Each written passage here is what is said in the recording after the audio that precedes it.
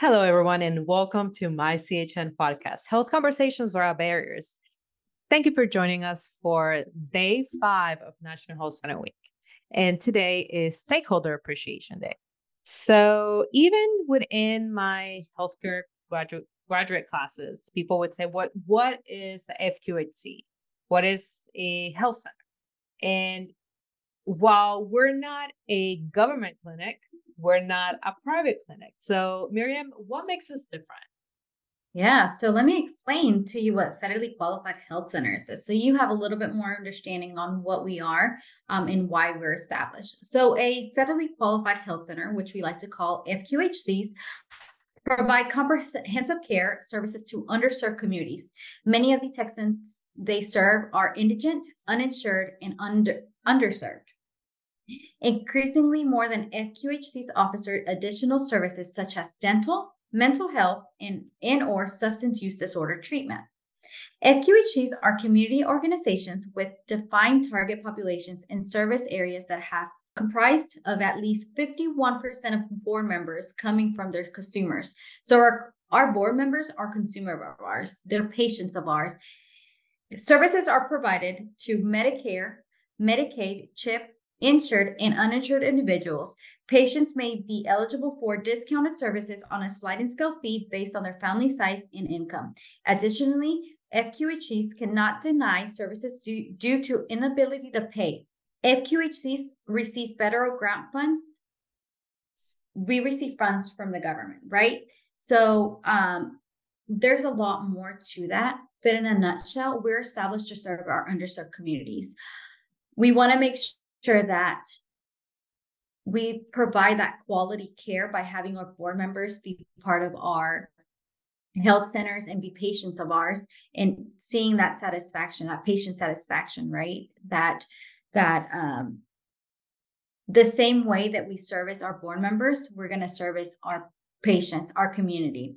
Not only that, so we have programs for those that are uninsured, but we do accept insurance. So we do accept most private insurance along with Medicaid and Medicare, but patients that don't have insurance, we do have those in-house programs. And that's what a FQHC is. So, Miriam, how much do government and legislation contribute to health centers like my CHN? A lot, actually. They serve as advocates for us. There's bills that we need passed that help our health centers. We have a strong bond with our senators, our state representatives. We have those connections. We have those friendships that we built throughout, our careers. But because they're such big advocates to our health centers, there's a Senate bill that it's called the incubator program, right? So what this does, it supports nonprofit healthcare organizations by enabling them to increase their healthcare for Texans through expanding services or access to existing healthcares. So, and then promoting and supporting nonprofit public entitles through the FQHC development services. So what this does, it helps us. It's a grant that they give us to expand our services or expand our clinics locations. And so they serve as advocates and the higher ups, something that we can't do. And it's very important. They do so much for us. I know there's another organization called TAC, and TAC is will strengthen and support community health centers to speak with unfilled voice and drive healthcare transformations by amplifying innovation, access, and equality. And so having that said, so TAG on these incubator programs is a growing demand for services across the state. Over the past 10 years, health center patients have grown by almost 80%.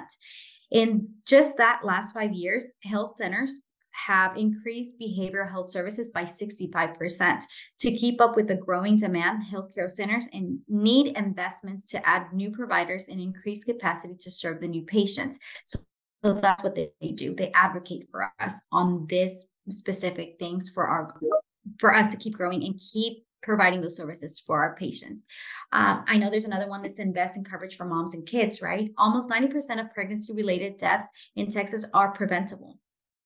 Women need comprehensive comprehensive postpartum coverage to support healthy outcomes for mom and baby, expanding postpartum Medicaid coverage, expanding women's health programs, and ensuring eligible families are enrolled with support healthy Texas families. So I know this is one of the biggest things that our governments can help us is trying to expand. So I know when mom has baby, she's on Medicaid, prenatal Medicaid, and then she passes on the Medicaid to the baby for a year. But moms drop, right? So we're trying to expand that to 12 months to continue the care that they need for postpartum. So it's very important. There's a lot of little different things that they do. Well, not a lot of little, there's a lot of big things that they help with us. And it's very important. They serve as a pillar to our health centers, and we're very, very grateful for them. And if it wasn't for them, we wouldn't be where we are because, again, we need a strong community to build us because we wouldn't be here without our patients, our strong community, and everybody supporting us. Thank you, Miriam. And thank you for listening for day 5, Stakeholder Appreciation. We'll be back with day 6, Health Center Staff Appreciation.